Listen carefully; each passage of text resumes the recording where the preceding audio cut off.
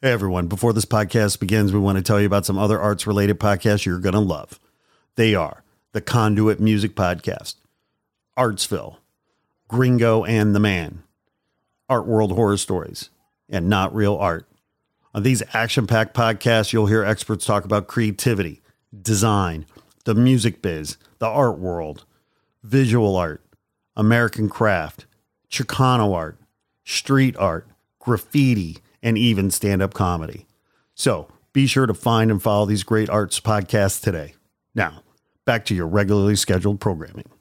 Hello, this is Siri and you're listening to my favorite podcast, Not Real Art. I live for this shit cause it's totally lit. Let's go!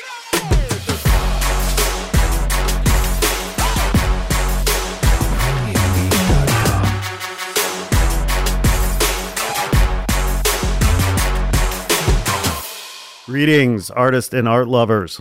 Welcome to Not Real Art, Siri's favorite creative culture podcast. I'm your host, Sourdough, and today I'm joined by a writer and meditation advocate, David Gerken. Welcome, David. Good to be here, Sourdough. How are you today, sir? I'm lovely, thank you. You seem very relaxed. Is this the benefits of meditation?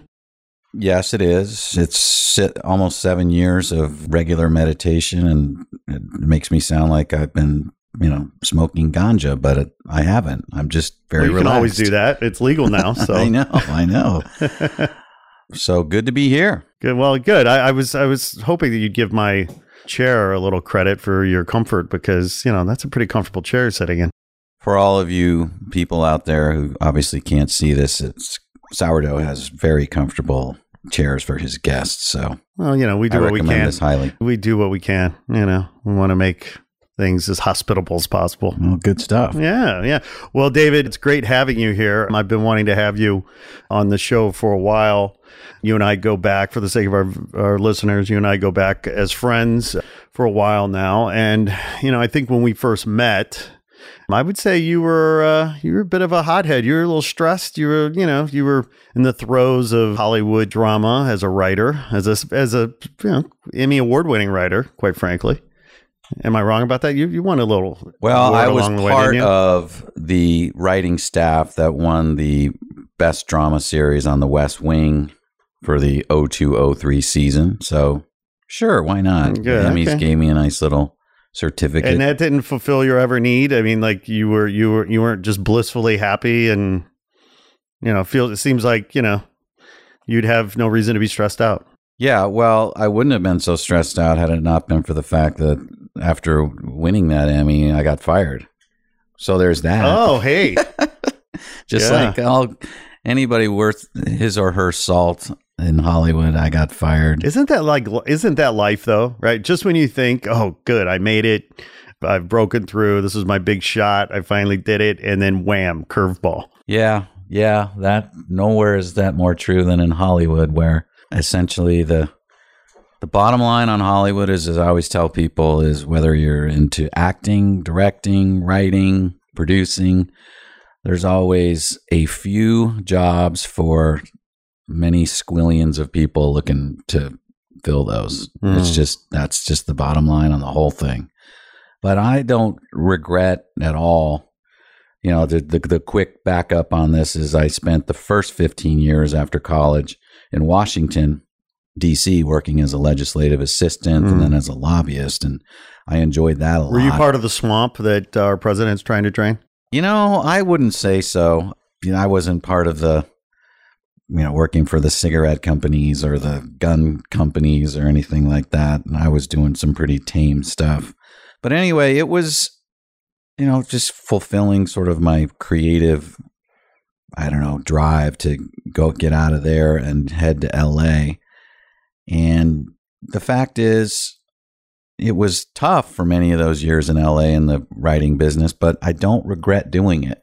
I really, and one interesting thing that people don't really sort of understand when I say this is, I'm a guy who went from Washington, where supposedly you are setting policy and you're determining, all the laws of our country and how people live. It's important, heady, good stuff. and I went to LA, where you're, the land of soap operas and, mostly bad TV shows and films and stuff. However, I saw the writing business and what I was doing as definitely a jump up in sort of the soulfulness of what I was doing versus DC. Mm-hmm. One of the few. I thought it was really just cool stuff, especially working on the West Wing, where you're, actually dealing with those real world things in a creative way was just fantastic. I loved it.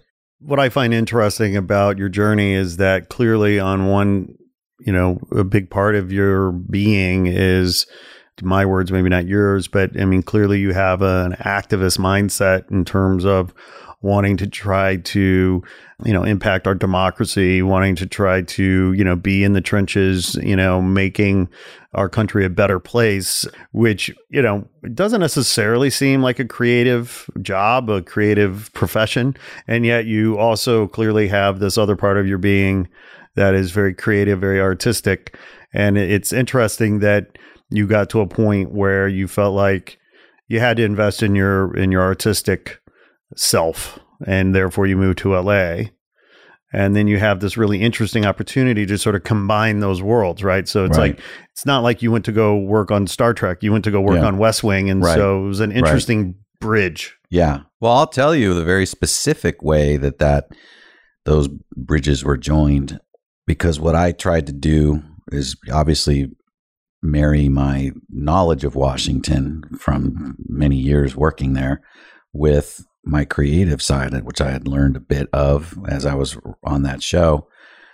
And what is the most important thing normally in any creative endeavor, especially writing, is in any screenplay, movie, TV play, you want to put your character through the most brutal conflict within themselves that you possibly can.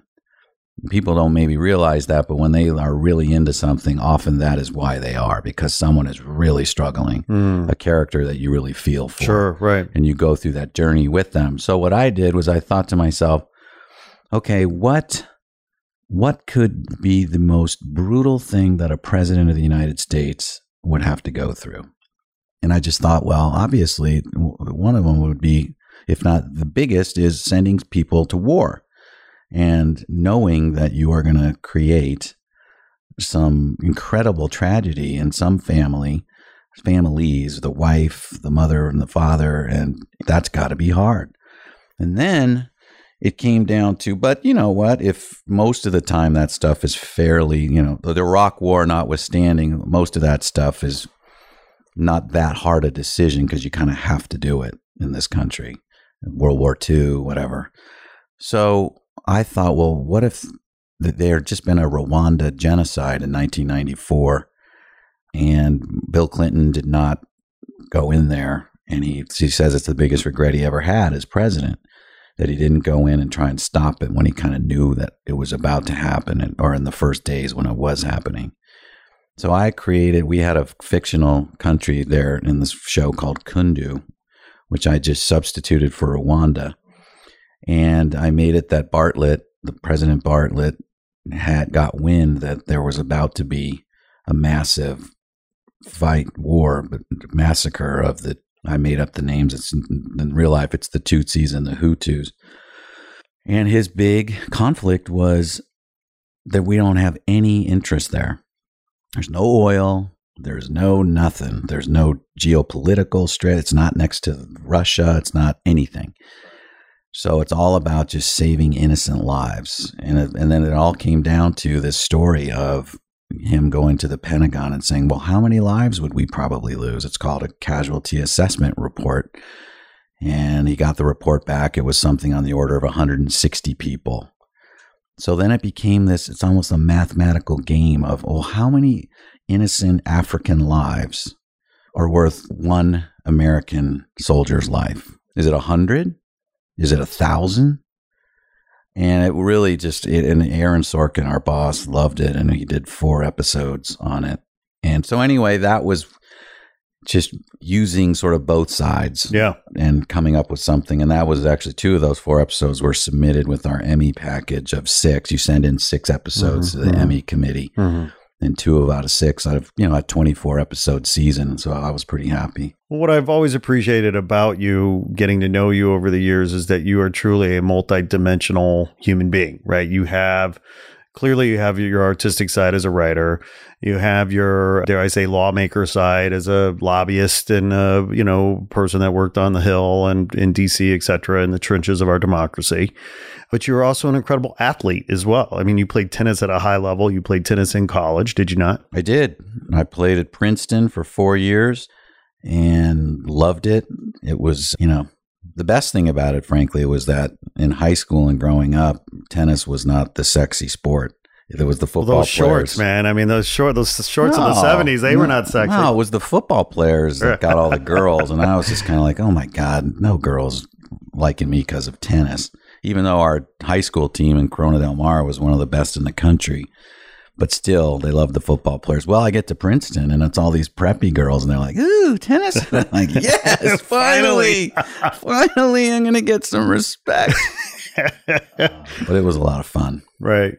Yeah. And by the way, it totally translated to DC, where there were just a ton of tennis fanatics with very powerful tennis fanatics. George Mitchell, who I interned for, and then he became the Senate Majority Leader. He was arguably like the 2nd or 3rd most powerful person in America. Mm-hmm. And this guy's I remember him calling me up and saying, who are we playing doubles with this weekend? Yeah. And it was a lot of fun. And, John Kerry, the guy who became Secretary of State, and, he and I would go out and have dinner, and after we'd play and just chat about stuff. I'm like 23, 24 years old. It was really fun. Absolutely. Yeah. So you have reinvented yourself a few different times in your life. And here you are again, reinventing yourself as an advocate for meditation. And, what I was about to say earlier is, having known you now for several years as your friend, seeing you, unwind, relax, on one path, while also, and that's, of course, just about quality of life, right? I mean, that's about being a better father, better husband, better human being.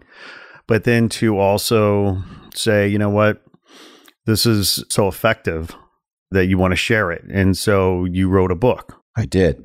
And so this, dare I say, David Gerken, a 4.0 version, is now as author and advocate for meditation. I don't know if that's quite the right phraseology you want to use, meditation advocate, because clearly you're a writer and author, but you are focusing on meditation. Yeah. Well, and I'll be even more specific. I am an advocate for meditation, but what happened was I got into this, I was, I think around 48 at the time. And it's like 6.5 years ago, my house is underwater with the mortgage crisis. I cannot find a job in writing to save myself. I mean, I couldn't get arrested, as they say in Hollywood. And I've got 2 kids under the age of 4. And I'm like, what in the hell am I doing? I mean, it was a tough time. And my sister had been in meditation. And so I tried it, but I finally said, I got to just give this a shot and see, maybe this will help me. And I made a big plan for 2013. I just said, I'm going for it. I'm going to do it, and I'm going to give it the whole year. And any long story short is it happened. I made it happen, and it worked, and off I went. But the point is, I really got into it, and I got into sort of the world, so to speak, of going to meditation conferences and mindfulness conferences, one in DC and in Huntington Beach, and getting to know all the sort of what I call the spiritual elite, like Eckhart Tolle, right, and Joseph Goldstein and Tara Brach. I mean, there's a long, long list. Mickey Singer. And I'm one of these people. I'm not that brilliant. I'm really not. But one thing I'm really good at is getting to what is obvious. As my brother Chip, my oldest brother, used to always say to me when I was a kid, he'd go, Dave, you have an incredible command of the obvious. And he's right. And so what seemed so obvious to me, just screaming out in surveying the whole landscape of this world, was that all this stuff is out there about meditation. You can't. The New York Times has like a section devoted to it now online. Right. It feels like I'm seeing every week a new app for There's meditation. a new app. There's Headspace. Yeah. There's meditation dens opening up all over the place where you pop in and you meditate for half an hour. One just opened up around the block from my house. Around a block from your house. I mean, they're all over the place. So bottom line is there's this huge push and it's in the zeitgeist, so to speak. And yet... That's fact number one. Fact number two, though, is that nobody's doing it. Hardly anybody is meditating regularly, which means are you doing even like 10 or 15 minutes a day? And it doesn't have to be like every day. Let's say even 5 days a week. And I don't have, stats on that, because I don't think anyone has done any kind of a poll, but I got to think that it's less than 1% of people in this country are meditating regularly. And the science has shown that to get the great benefits of it, you got to do it regularly. So that became my thing. That is my thing right now. It's not, you had said, so you're a meditation advocate. If I had to be more specific, I'd say I'm a regular meditation advocate. I'm trying to get people to develop a practice. And frankly, it's not that hard. I mean, it isn't. And that's what my book is about, is how to do it, which I'll be coming out with in a few months. But it's not that hard. And that's my whole mantra on this is I just want to spread this stuff to a greater swath of the population because it is just profoundly beneficial in just so many ways, some of which are very pragmatic, like it can help with depression. It definitely can help with anxiety, which most people have, like probably some level of anxiety, which I would describe as just that little feeling in your stomach or in your gut, your being, that you just don't feel like everything is quite right. That's almost always there. It doesn't mean it's killing you or anything, but it helps with that. It helps just sort of take away a lot of the just anxiety of life and just make you feel more peace inside. And, as far as I'm concerned, there's not much I can think of that is more important than that, because what it ends up doing is it bleeds into the rest of your life, where when you start doing this and you start feeling more peace, you're going to become a better husband, a better wife. You're going to be a better dad, a better mom. You're going to be a better brother. You're going to be a better friend. Well, one of the reasons why I wanted to have you on the show is to talk about how meditation can help artists be better artists, right? Because, I was on your website, davidgerken.net, which is excellent, by the way. I don't know who helped you with that, but thank you very much. You definitely have a nice site there, 1.0, but you have some great articles on there. And on one of the articles, you're talking about sort of the ego versus the conscious self, right? Yep. If I'm getting those words right. You got it right.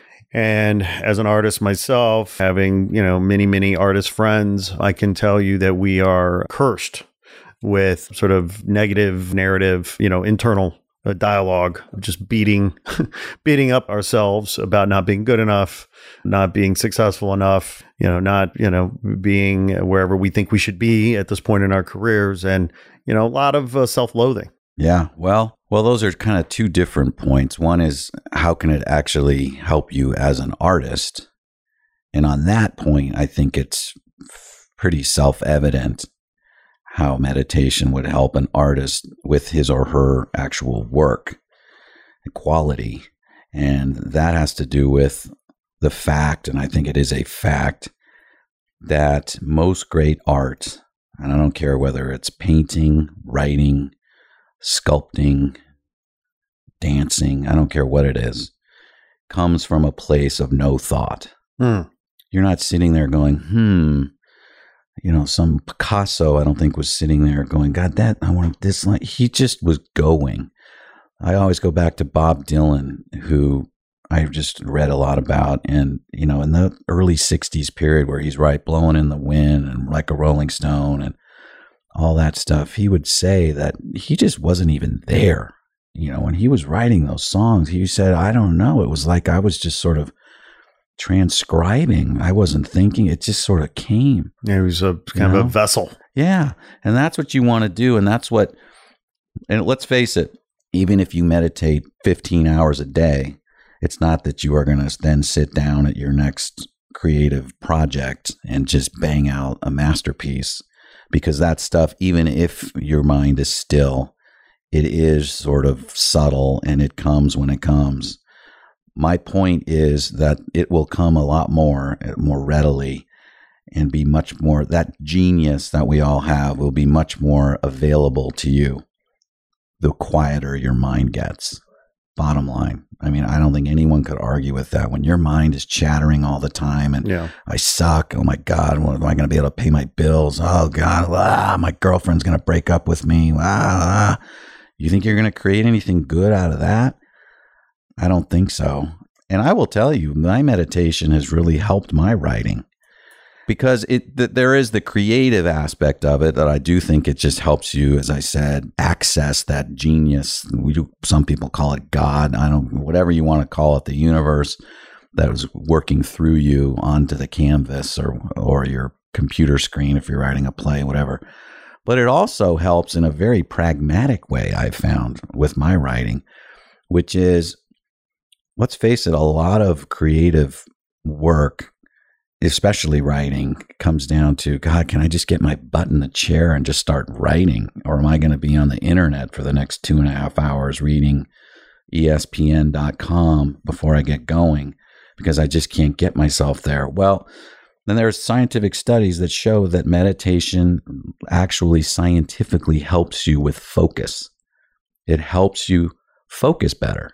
And what that means is, if you say, okay, I'm going to sit down and I'm going to just write this article, it just doesn't take me as long to just get going and just get started and just go. My focus just goes, which is huge. Yeah. I mean, there's a word that keeps popping into my mind as I'm listening to you talk, and that word is flow. And, I think there have been a few times in my life where I feel like I have achieved flow. And whether it was, by accident or intentional, or the conditions were just right that it happened and I recognized it.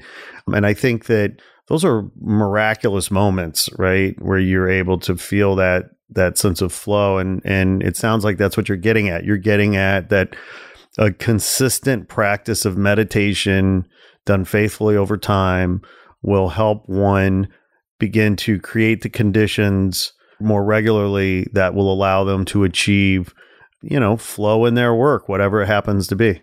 That's it. You just said it in probably a more articulate way than I just said it, because flow is a great word for it. I'm sure it's true for painters. I know it's true for writers when they're in the flow and it's just happening. But yeah, it's just making it easier for you to access that genius. And again, you can't just sort of call on it, because the moment you say, genius, let's go, we got to get working now, it flies away. When I was on your website, davidgerken.net, when I was reading your articles, again, I forget which article it was, but I was reading and, the thought came to me, and I guess this was about the conscious self, but I wondered to what extent when we are kids, when we are children, we have that conscious intuition very naturally. And then as we grow older, with responsibility and stress of life, and just as, and the ego comes into play, like, is what you're advocating for almost this idea that we need to try to aspire to get back to that young beginner's mind? Absolutely. Absolutely. Yeah. I mean, that is when they talk about enlightened beings, whether if you're a Buddhist, you would believe that the Buddha achieved that. I'm a big advocate and follower of Eckhart Tolle. He's probably the closest I have seen to someone who is enlightened, and all most people really mean by that is it's just people who don't think a whole lot randomly. They think when they want to think. If they are present in the moment. They're just present in the moment. As Eckhart Tolle says, all I really am is just a conscious presence. There's really not a lot of Eckhart Tolle there. All he is, and we all have that. We're all essentially, as you read in my article about, that's sort of the two selves. The conscious self is that genius part of you, that is also the part of you that is just in the moment and is here. Right now I'm looking at you. I see your feet, I see your room here. I see the paintings on the wall. That is happening right now. And my conscious self is in control. The minute I start looking out the window as you're asking me a question or something, and I think about, God, what time is my kid's soccer game this afternoon? That is, some people call it the egoic self. It's the chattering mind that we all have that is involuntary. It's not like I say to myself, hey, let's think about that. It just happens. And it's a pandemic. Oh, it is like it's 99% of people across the globe. And that's why it's almost difficult to get this message to people, because it's like, well, yeah, of course I do that. Doesn't everybody? And the fact is, yes, everybody does do this. So essentially what we are is almost everyone on this planet are insane people in an insane asylum. And the good news is it doesn't have to be like that. I mean, you can, I'm not going to probably reach the level that Eckhart Tolle did, where I'm not chattering at all in my mind ever. That's pretty tough to attain. But what is attainable is if you're chattering 99.9% of the time, and getting that down to even, let's say, 60% of the time from years of work on your meditation and just sort of focusing on that, that is an enormous improvement in the quality of your life. And it's not just the quality of your life, it's the quality of life all around you. 100%. Your family benefits, your coworkers benefit, everybody benefits when you are just a little bit more present, because you become more compassionate. You're just a better, as I call it in the things I write, you just become a better human being. Yeah. Well, and I think also it's a quality of life play as well. I mean, I'm not a regular practitioner of meditation at all. Not yet. Not yet. But I have meditated, and I can speak from personal experience that one of the interesting, powerful takeaways or insights I got from those times I was meditating is that it really has this effect of slowing time down.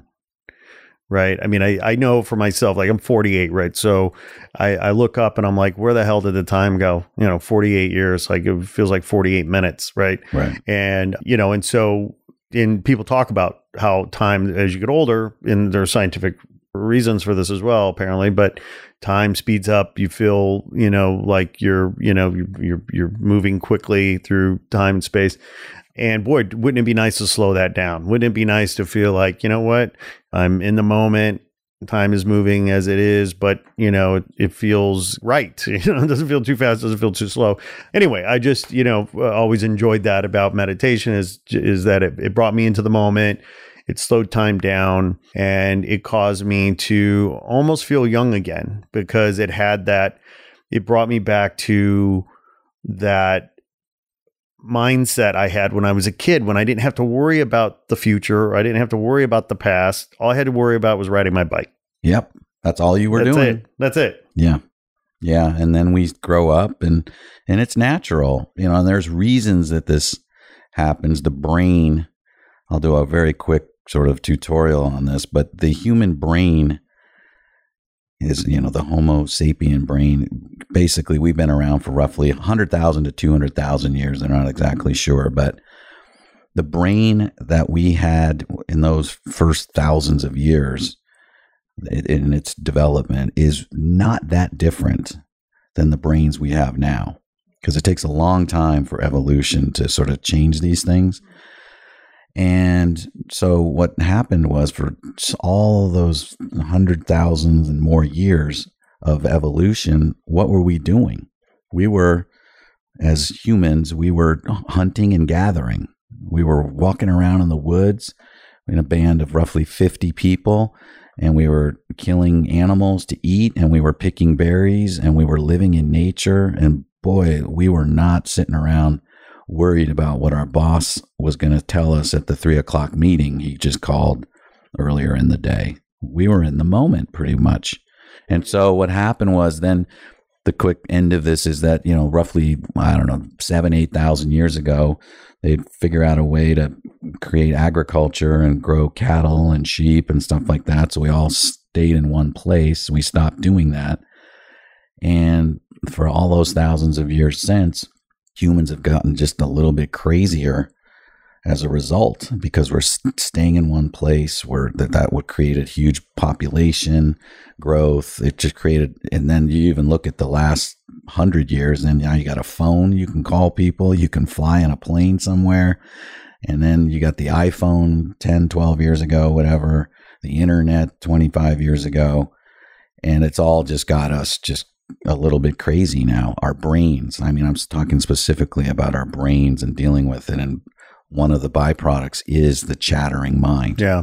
Well, it's fascinating too, because you have to wonder how the development of our economy has driven, is a core driver of what you're talking about, right? Because when we're living in a barter economy, or we're living in a self-reliant world where we're killing what we eat, or we're raising what we eat, and it's just up to us to take care of our family and our tribe. And then yet suddenly there's a job in the city where you can make more money. And there's this migration of people to cities to make money in a more capitalistic pursuit, right?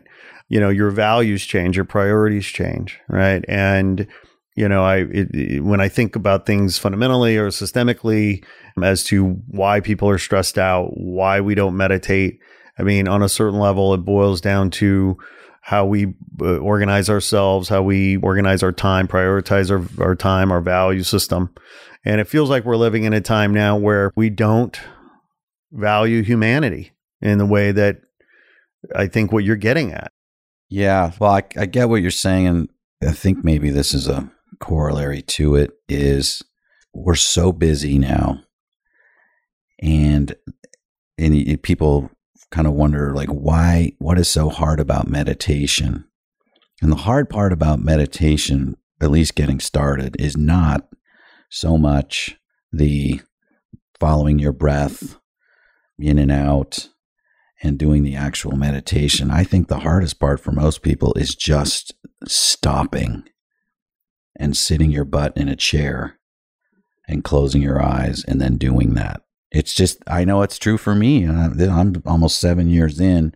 Sometimes that is just the hardest part. I'm working on something. Okay, well, I'm going to meditate now. And it's just that thing about stopping and just, our brains don't want to stop. They're so addicted to go, go, go, go, go, go, go, especially in America. Maybe the French are a little different. They're a little more relaxed and willing to enjoy life a bit more, but that's the biggest problem, is just our chattering brains, and they just don't want to stop, and it's a battle, but it's a battle so worth waging. Yeah. And it's the hardest part is just in the beginning, because like anything else, this is what my book is all about, and my ebook I've got on my website, which also describes how to do this, is it's all about just getting those first weeks in, and maybe just even like 8 weeks. Once you do that, it's going to become like a lot of things, like working out. Maybe when you hadn't worked out in a long time or ever, it was tough getting your butt out the door with your running shoes on or whatever you were doing. But then once you got going and you felt good with it, it probably felt bad and weird for you not to do it. That's what habits are. All I'm trying to do is help people develop a habit, and then they're off to the races. Yeah. Well, I think, I appreciate your rigorous focus on a simplistic approach to getting started, in terms of, baby steps, right? To stopping, prioritizing 2 minutes a day, and so this is a very practical approach, which I, very much appreciate, However, I'm thinking about a lot of artists I know. I'm thinking about a lot of listeners out there, right, who, I know they're saying, thinking to themselves, yeah, but I'm just trying to pay my bills. Yeah, but, you're talking about self-actualization, and I'm here just trying to put food on my fucking table, And so what say you to folks who are struggling with basic needs? I mean, they're just trying to pay the bills and put food on the table. And here you are telling them to, stop, sit down and meditate. And for a person like that, that feels like a luxury they can't afford, I'm guessing, right? Because they're just in it. One thing I would say is on a couple levels here. One is as far as time, it is, relatively minuscule. I am not advocating that people spend an hour a day, 2 hours a day meditating. I'm not even advocating they spend 30 minutes a day meditating or even 20. If they can do and again, you work up to this, I would never start someone doing 15 minutes of meditation. How much time a day are you meditating now? Take us through your day. I do it in the morning. I have a little bit easier than most because I don't have to get up and be in the car, so I can get to the office by 8 or 9 or whatever. Right. But I do it probably roughly at about 9 each morning after I've done some things beforehand. Get the kids off to school. Get the kids off to school, right. Get them breakfast, do all that kind of thing. But anyway, the time part is doable. And as far as, okay, well, look, these people, I've got bills. I mean, how is this going to help me? Well, for many people, it will be the most important thing they do in their entire life. And I know that sounds pretty, grandiose, but here's why. Most people, I've got to pay my bills. I've got to do this. I got to do that. Most people are either living in, I shouldn't have done that. I shouldn't have done this in my past, or even more so, they're living in, how am I going to pay my bills? How am I going to do this? They're worrying about their future. Okay. That's what most of that sort of chatter is that's going on in your head. I know for me, it's that. It still is. It's to some degree. How am I going to do this and that? What meditation is trying to do is get you, obviously, to live more in the present. Okay. Oh, great. Well, so what? What does that mean? Well, there is a hugely practical benefit to that. And it's this: the best work, the best anything, the best living you will do, and this is true for anybody, is going to be done in the present. So if you're worried about your future and you're worried about your bills and all that, if you focus on what you're doing like right now, and it does take somewhat of a leap of faith, just focus on what you're doing right now. If you're an artist, focus on your art every day. As much of moments as you can. Focus on exactly that's all Zen is. Zen is just doing what you're doing when you're doing it. That's mindfulness too. You will be a better artist. You will make more money. You will do everything better. It's just, if you look at all the philosophies of, whether it's Christianity, Buddhism, Hinduism, I don't care what it is. Most of them come back to that basic truth. Be in the moment. And that is where some people call it God, some people call it whatever. That's where your destiny lies. Everything is found by being in the moment. Yeah. And I try to sift things down as much as I can for my own life. And I'm probably going to write an article about this at some point, but it really comes down to just doing two things. It comes down to doing your best to be in the moment. And then the second thing is, and then trust in life. And some people would say trust in God, trust in the universe, trust in whatever. Because a lot of people would be like, well, what if I'm not worried about my bills, then, I'm going to go poor. So that's where the trusting in life comes in to play. But that's what I'm trying to do right now as best I can, is just, do what I'm doing. My old self of DC and West Wing and, the professional side of me starting this new venture, my old 1.0 of me would have said, okay, we got to go. We got to have our, 50-point to-do list for today to get the website going. What am I doing? And I would have been all uptight and anxious. And now I really am just working really hard on getting myself to just take one thing at a time. Give everything I can to that one thing, and then do the next thing, and then do the next thing. And as a result, I think I'm going to do better work. It's going to be more successful, and I'm not going to be as anxious. So it's like a triple win. Yeah. I mean, that last comment, I think, is a powerful one, anxiety. Yeah. Right. I mean, the person who's struggling the woman, the mom, the dad, the entrepreneur, whatever, out there struggling to make ends meet. 9 out of 10 of them are, I'm guessing, incredibly anxious and stressed out. And I think, if I'm understanding what you're saying, is that a survival technique in that context is to try to gain clarity around quieting your mind. Yes. And meditation helps to quiet your mind so you can get clarity. And then that would reduce anxiety and stress. Absolutely. I have an article it sort of deals with finding your true purpose in life, but it also deals with what we're talking about here, which is... I still don't know what my true purpose is, by the way. I read that article and I was like, oh shit, now I'm all stressed out. I got to start meditating. Yes. And then you won't be stressed out. No, I mean, the great things, the great pieces of art, the great epiphanies of life, when you really are sort of, have some flash of, God, this is what I really want to be doing and this and that. Most of this stuff is going to come to you much better. As I was just saying earlier about art, they're going to come to you in moments of silence and moments of stillness inside. They're not going to come to you while you're in bed at night fretting about how you're going to pay your health insurance premium for next month. They're going to come to you. And so all this is doing, this meditation thing, is just slowly but surely helping you just have more of those still moments inside, so that God, the universe, nature, whatever you want to call it, can sort of communicate with you and through you. Because my own sort of philosophy on this stuff is that I believe, that the universe, I'll call it, wants to sort of express itself through all of us. That's what life is all about, and it can't express itself through us if we're chattering. The only way it can sort of communicate what it wants through us is in those moments of stillness and silence.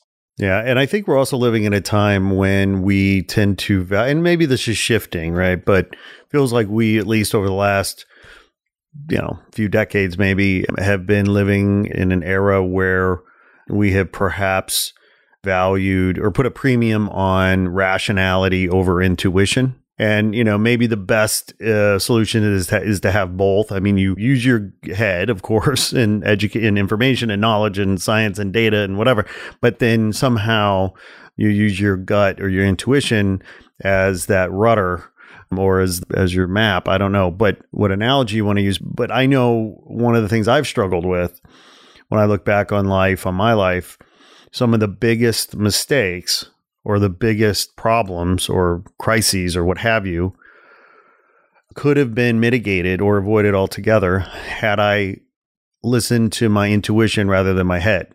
And my gut was trying to tell me, but I put a premium on what my head was saying, and inevitably it was wrong. And, right. I can say now I'm at a point in my life where, and I haven't done that a whole lot, but when I've done that, it's been a whopper.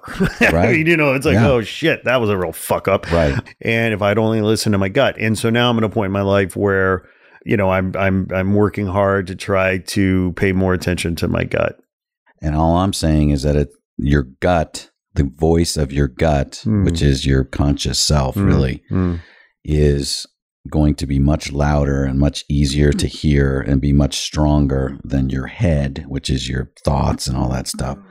The quieter you get and the more you can do that through meditation. My shrink always tells me, I'll go in to see my shrink, and my shrink will say, "You're telling me what you think. Tell me what you feel." Right. Because it's so easy to say what you're thinking. Yeah. And because we live in our heads. Yeah.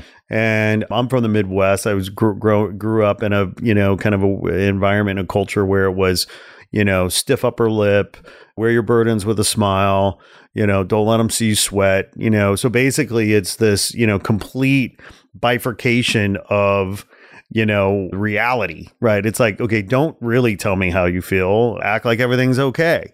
When that's a completely disingenuous and inauthentic way to live. And, I have struggled. A big part of my work in therapy, for example, is trying to understand how I feel about something. Mm-hmm. Because I realize many times I'm in my head about it. Yeah. You know, and I'm not just, and it's been one of my challenges with therapy is to actually have the language. I wasn't given the language to be able to communicate how I feel about something, you know, because actually I was never given permission to feel. It was like, no, kids are meant to be seen and not heard. Yeah. You know, do as I say, not as I do. That was my full parenting philosophy of the 70s and the 80s and, you know, in the Midwest. So, you know, these, I mean, I know they, you know, my parents meant well and all that good stuff, but, you know, this has unintended consequences, right? In terms of how we grow up, how we see the world, how we live, how we move about the cabin, you know, and so I can see that so much of my anxiety and my stress is tied to not being connected to my inner voice, my intuition. And a big part of that is because my mind is so noisy. Yeah, it's strong, man. It is really strong. As you heard in my article, or read in my article about the conscious self, and I actually, just for fun, and that's part of my thing, I'm trying to bring some fun to this stuff and not be so sort of uppity, serious, like a lot of. By the way, can I just say thank Yeah. you for that? Because like it annoys the shit out of me. This pompous, self-important, elitist, pretentious fucking attitude that permeates most of the self-help section of the bookstore, let alone, you know, the spiritual section. Well, the reason I'm doing that is, first of all, it's who I am. I mean, I've generally just been a humorous guy and light and fun since I was, you know, I can remember. So I'm not going to be phony about it, but I also am doing it for a practical reason, which is I think there are jillions of people out there that are turned off Yeah. to meditation and a lot of the spiritual stuff because they think it's for a bunch of, you know, hippies and, you know, or just sort of people who live in Boulder and Berkeley who are sort of above it all. And I want it to go to Kansas. I want it to go to Indiana. I want this stuff. My attitude on this stuff is that the huge part of this country, and frankly the world, but for now let's talk about America, the huge swath is missing out on this great stuff because they think it's weird and they would never be caught dead, you know, meditating. Yeah. And I want to bring it to those people. And I'm going to do it by being fun. And frankly, you know, part of it, talking to them in ways that they will get, like talking about God. You know, I have my own language for dealing with that, but man, you want to be a better Christian?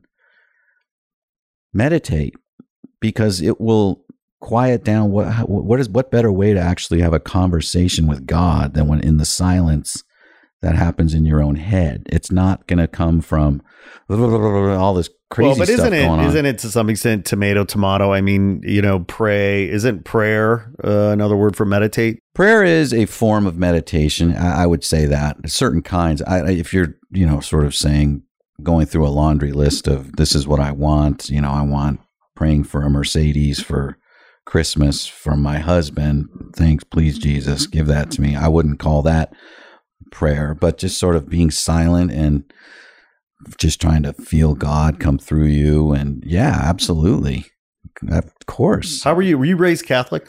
I was raised Episcopalian. Ah, okay. So what I would call Catholic light. Catholic light. We were the first to break away. Okay. Good old Henry What was the VIII. issue? Why did Episcopalian Henry VIII in 1538, I he believe. wanted a divorce? What was the deal? He wanted that's to right. divorce his wife because I think it was because she couldn't bear him a son.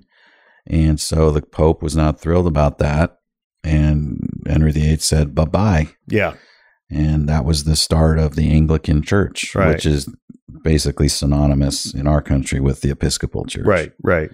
So sort of the start of the Reformation. Well, actually, Martin Luther posted his things, and I think in 1519, his 95 Theses on the cathedral at Wittenberg about why he couldn't stand the Pope and the Catholic Church. But anyway, So bringing it back around, because I mean, I think a lot of our listeners, a lot of folks out there, I'm guessing raised in some kind of religious practice of some sort, or maybe not, but we're living in a time, we're living in such a fascinating time. And I think that's like a ridiculous thing to say, because I think, every time in history has been fascinating for various reasons.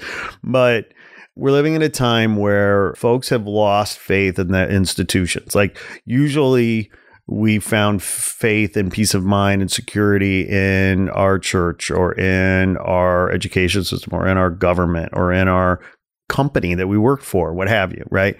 And I think now we're at a time where a lot of folks have lost faith in the company they work for, or lost faith in their church, or lost faith in their government, and so I think what your book and your point of view here is timely, because kind of what you're getting at is the answers are inside us. Yep, that you're right. They all say this. I mean, Jesus saying the kingdom of God is within you.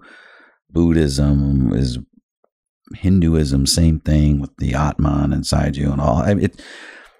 That's such good news, I tell people, because if it's all inside you, yeah, that's where your challenges are. But guess what? That means that you can get in there and do something about it. If you're looking at the world and all of your problems as being all external, and my boss is doing this to me, and my job is doing this to me, and my friends, I wish they would be more responsive to me, and my parents, I wish this, that.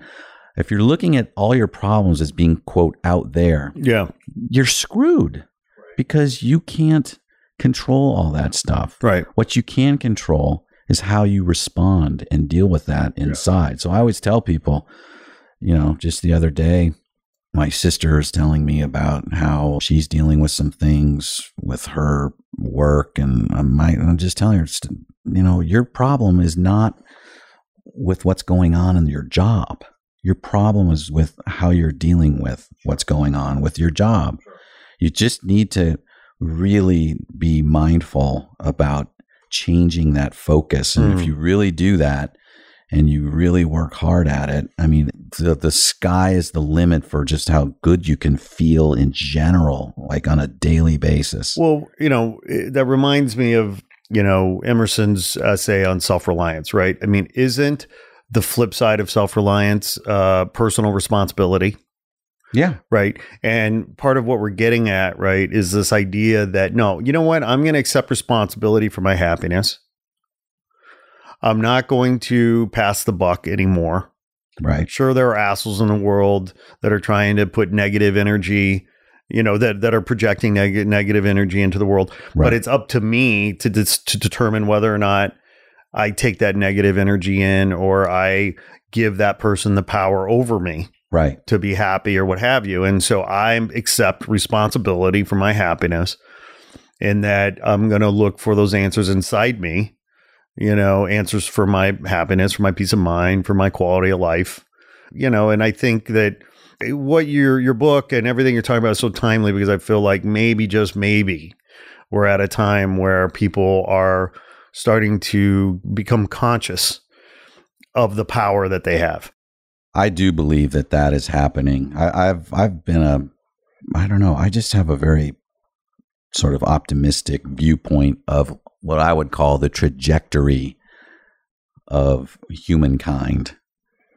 Are things perfect? Of course not. You've still got ISIS blowing up churches and people shooting up this and that, and awful things going on. But, I look at sort of in the 1950s, Jim Crow laws were still pretty hugely in force, and, civil rights for African Americans these days isn't perfect, but boy, I think it's getting better. It's on a good trajectory.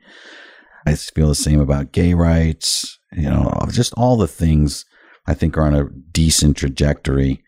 And most important, I think, is you would call, quote, the awakening of mankind. It's happening slowly, but I do think that it is moving in that direction, such that, I get a little wacky with this stuff, but it's not wacky. I mean, I look at, like, what would the world look like if in 300 years, 500 years, let's say it's 1,000 years, most people are doing some form of meditation each day. It's just a normal thing that you do, like eating. And the world population is just much more calm and less chattering in their minds. I mean, what would that world look like? I write in the book, it's like this is true. I have never been, as a kid, even as most of my adult life, I've never been sort of the pie in the sky, John Lennon, imagine all the people sharing all the world type. I just was never like that. I've always been a bit more pragmatic and like, you know what? It's just human nature. People can be bad. There's a bad part of us and it's just there. And through going through these experiences in these last years, I have fundamentally changed my view on that, because I don't believe that human nature has inherent sort of badness to it and violence that will never go away. I do believe that human nature really is, frankly, the product of the evolutionary status of the human mind at any given time.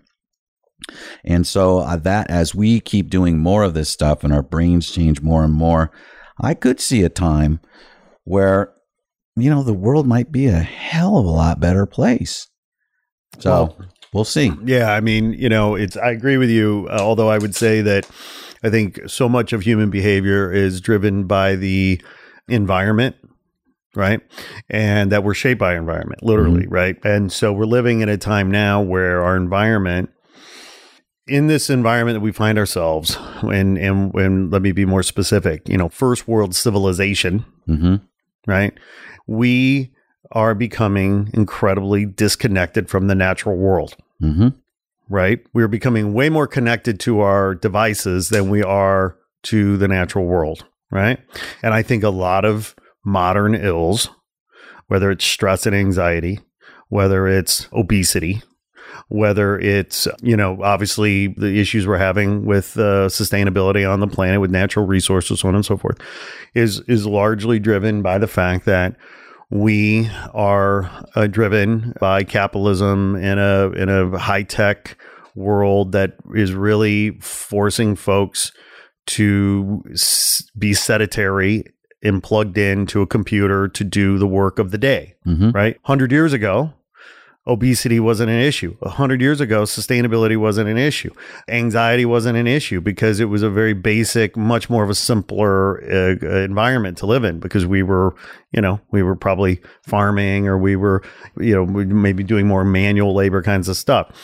I've been enjoying, there's a show at Netflix right now called The Last Kingdom. I've watched every episode. Oh my God. So I'm halfway through, and I've just started season 3. Okay. There's a chance I told you about this show, but keep going. Maybe you did. I don't recall that, but like I saw it and I was like, that looks interesting. I got to, oh my fucking God, it's amazing.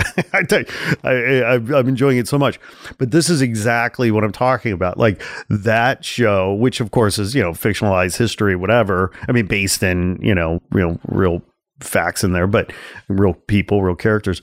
However, the point is that, you watch that and you watch how human behavior was driven by the environment of the day, the brutal, nature of life in that time. Yeah. And you can start to see how, human behavior is driven by the context of the day. And today is very different than it was then, and in many ways, far better, obviously. Yeah. Trade-offs. I agree with you that the environment and we're being pulled away by our phones and our computers and everything. And that is another good thing about, meditation is what it really is about, just being in the moment and not, gee, did someone just email me something, or did someone just, I wonder what's going on in the basketball game I just checked like 40 seconds ago.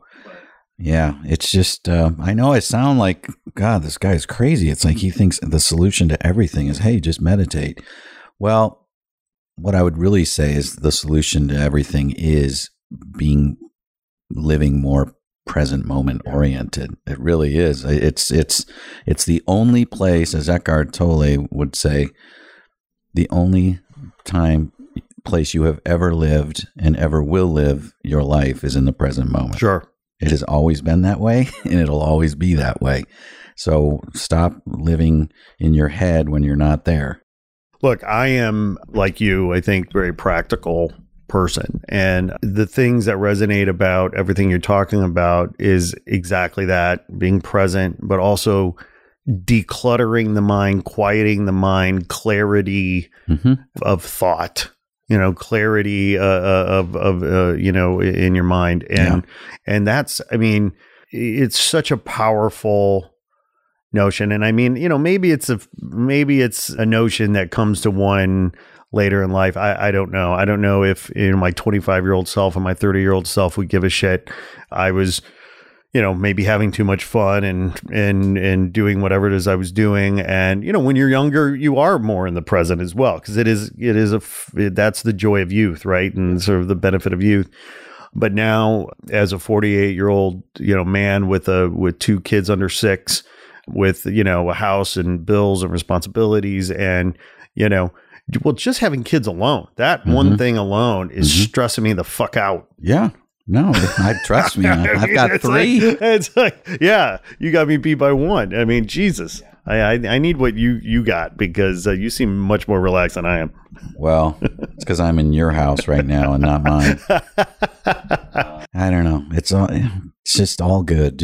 And let me just say real quick, for any one of your listeners, if they want to do this, I've thought about it long and hard about how to make it, as easy as possible. I'm not into making people work.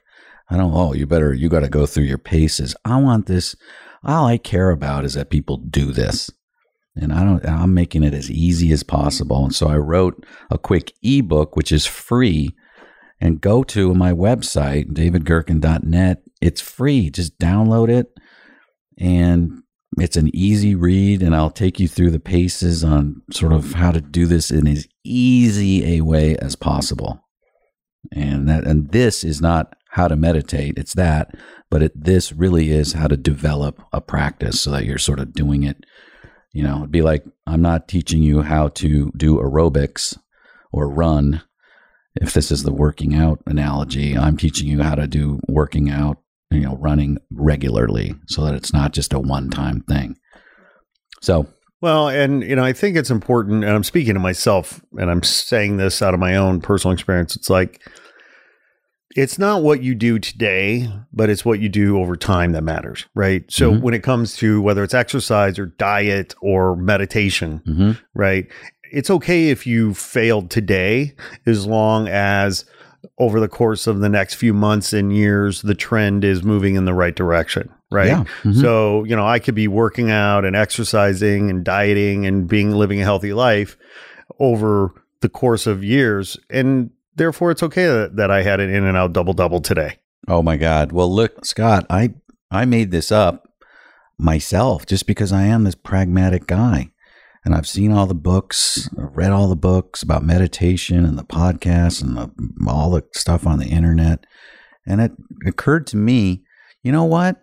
If you're going to get people to regularly meditate, don't say they have to do it every frigging day, because they'll never do it. Right. Or they may do it for 30 straight days, and then they'll explode and go, I missed a day, so I might as well just blow it off. So I came up with this thing that is totally reasonable and workable, where my program has people doing it 5 out of 7 days a week. Yeah. Okay? You don't have to do it every single day, or you'll just fail. Right. Do it 5 out of 7 days. Keep track. So, okay, great. I missed Monday. I missed Friday. So that means I got to do it Saturday and Sunday. Great.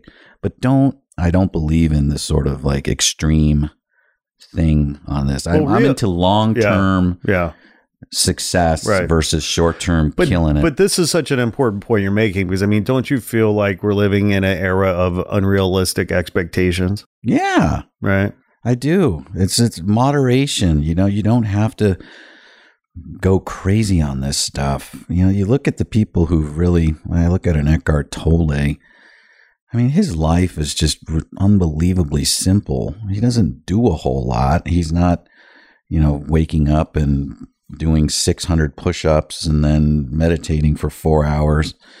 He just sort of lives presently. But here's a question. Does he have kids? He does not have kids. Okay, and by the see? way, that is a question. That Right. is a question. I've never met the man. So, Yeah. but if I ever did, that would be one of the questions I would ask is, so what about It's very when you have easy to kids? be. Yes.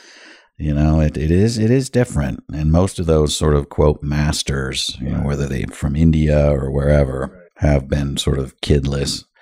But, you're probably, maybe the point is if you have kids, you're probably not going to be like a master someday, but that's okay. Well, the irony is that the people with the kids really need this shit. They do. Right. They do. And it's been great for me. And by the way, just so you know, I'm kind of talking the talk and walking the walk. I've got my 10-year-old and my 8-year-old. My son, Hank, and my daughter, Phoebe, are both meditating. How cool is 5 that? out of 7 days a week, right before school. And I'm only having them do like 3 minutes Yeah. right now. But they're being great about it. Right. And it's frankly, as the younger you are, I think sometimes the easier it is because you're right. Your mind is a little less frenetic at that age. It's a little easier to be present.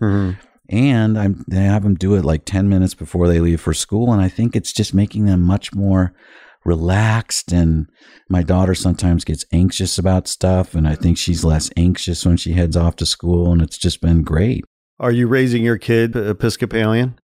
No, I am not, traditionally religious. I don't have a traditional religion. And by the way, the meditation thing, I hope this has come off in this talk we've had. I don't look at it as part of a religious thing. I look at it as completely secular. I'm not a Buddhist. I'm not a Hindu. I know it is central in those religions, and I got no problem with that. That's not my thing.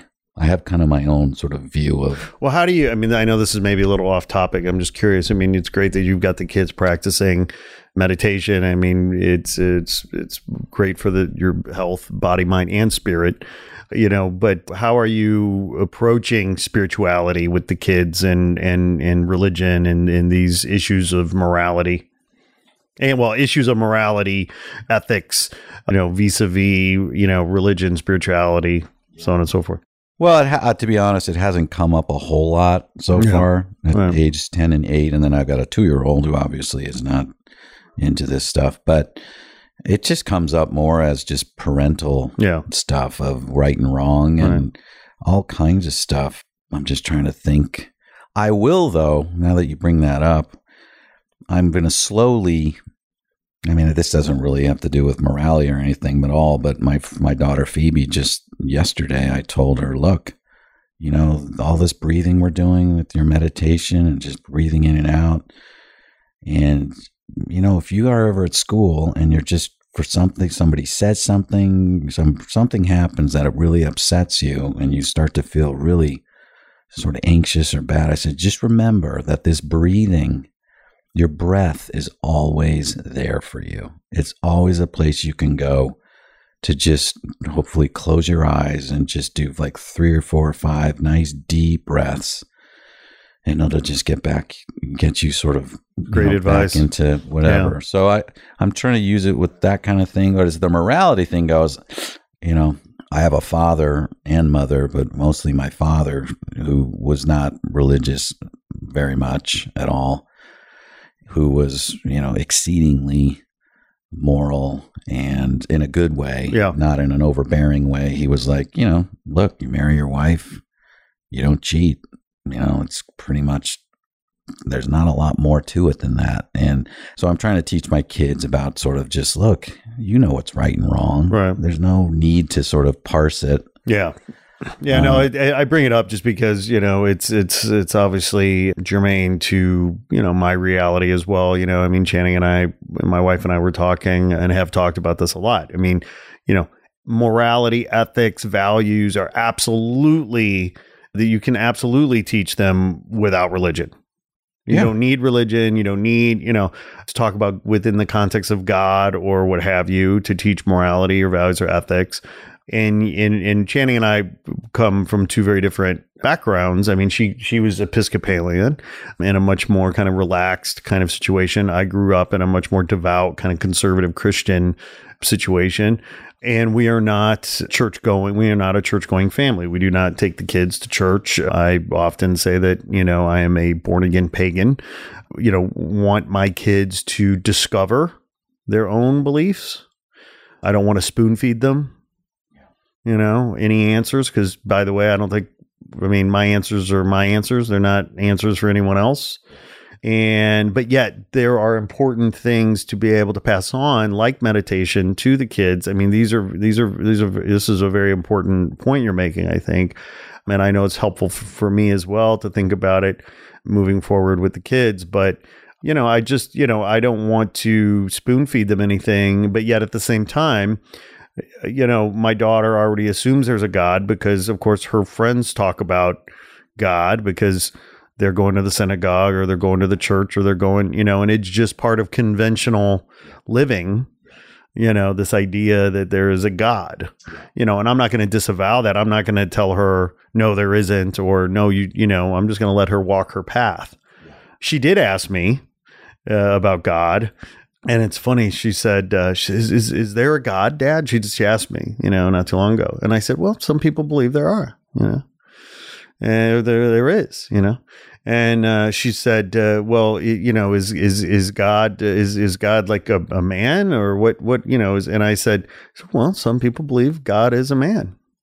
I said, I personally believe God is a woman. That's great. When I said that, her eyes lit up and she smiled so big. Oh my God. It made her awesome. so happy to think that God could be and might be a woman. Mm-hmm. The joy on her face. It was like one of those special moments in life. I was like, I was so glad I said that. I mean, I was just like, That's great. Making it up as I go, but Well, another way that this meditation stuff comes back on even this has to do with bringing up my kids. And I think we all, as kids, draw from our experience of how we were raised.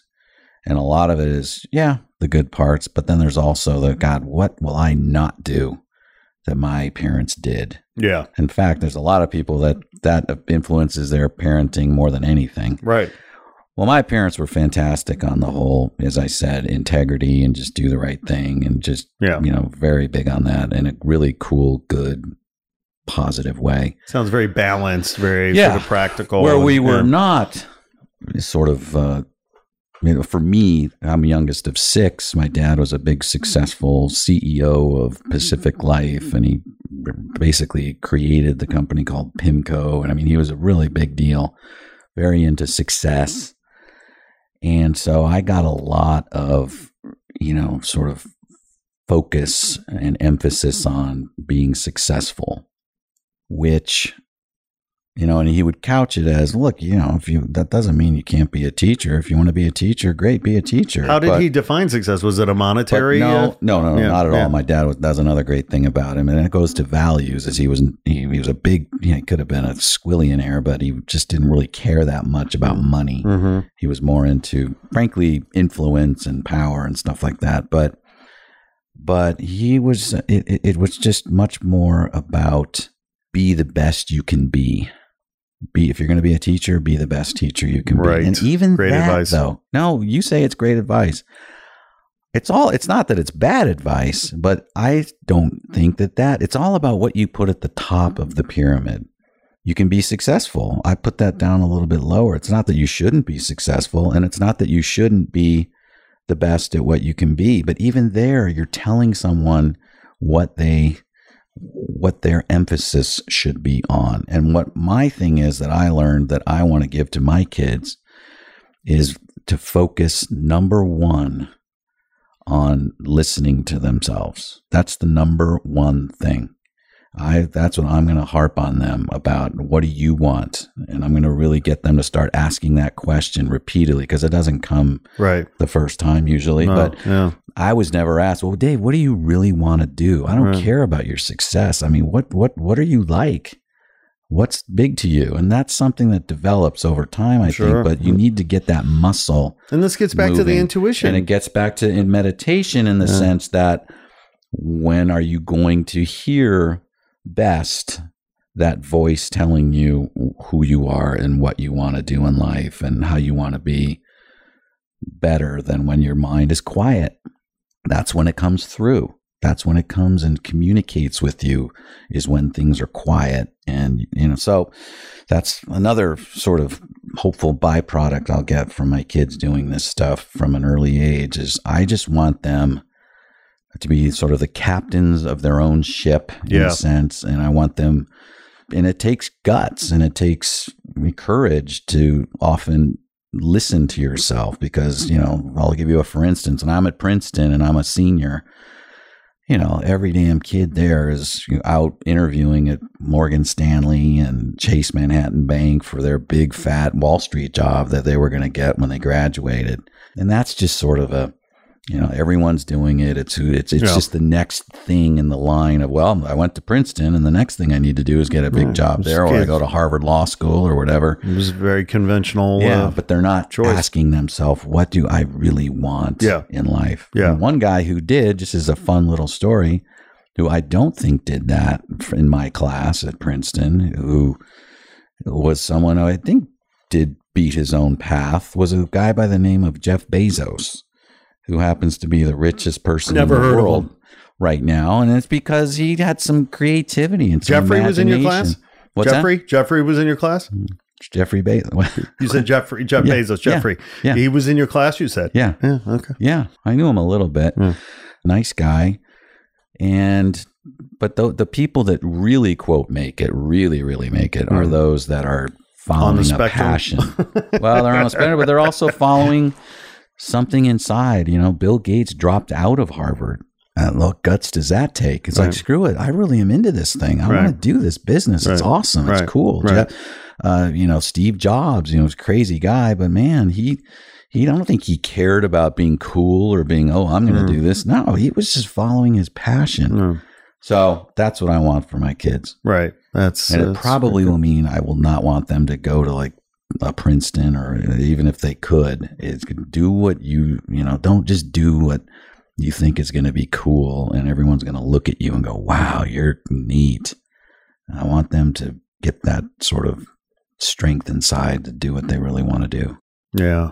Yeah. Well, that takes courage. There's a lot of pressure on kids these days, right? Yeah. To live up to a certain standard. I think a lot of parents are living vicariously through their kids. They, are, trying to get their kids to, I don't want to say it's like, oh, my kid's going to make up for my mistakes, like I'm going to, and that's fucked up. My goal with my kids is to try to create the space for them whereby they can develop into the person that they're meant to be, and in such a way that they're able to be comfortable in their own skin, walking into any room on this planet. Like that's it, And I have to say, it's funny. You've been on my ass about meditating, as a good friend would be, the last many, many, many, many months. But it's the story that you're telling me right now about teaching that tool to your kids that's really resonating with me in a special way, because that's what a parent's job is, right? To give them tools to manage themselves, manage life, manage the world, what have you.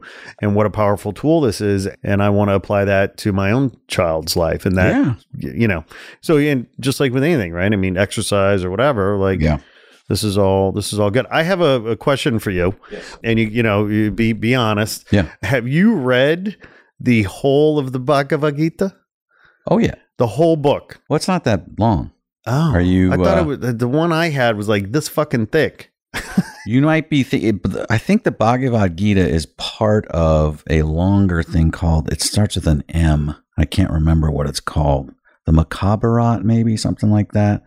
But the Bhagavad Gita is actually only a couple hundred pages. Okay, well then maybe Well, then I need to get you have the Cliff Notes version apparently because No, the Bhagavad Gita is part of a longer. It's 18 books. right. I think it's 18 books, and each book is only, anywhere 4 to 8 or 9, 10 pages long. Okay, well, I'll have to get that edition because I mean, the one I have or had was very thick, and I remember I read sections of it, but that was about that book and the Eckhart Tolle book I think are the only two books on your list that I have not read. So, on your website, davidgerken.net. Yeah, he's talking about an article I wrote about 5 spiritual classics you've got to read. That you have to read. And I thought that was a great list, by the way. I mean, Yeah. How did you choose those 5? Okay. They had to have a couple things. One is they had to be short-ish because I'm practical. I'm not going to go, hey, you got to go read the Old Testament. It's full of wisdom. It's like 1,000 pages long, whatever. Right. So they had to be short and also easy to read. Yeah. The only one on that list of 5 that's not easy to read, the language is a little bit hard, would be Emerson's essay on self-reliance because it is written in sort of 1840s English. But it's doable. Yeah. And it's only 35 pages long. Right. So I didn't feel bad about that. But the other thing was that all 5 of them, just for me, just are unbelievably powerful in their own way, Right. and helpful. Right. Most important to people. I was surprised not to see the Prophet on there by Khalil Gibran. Yeah, that's God, I haven't read that in a while. I know there's some good wisdom in there. That's for your next article. The next 5 books for you. books 6 through 10. Books 6 through 10. That's right. That's right.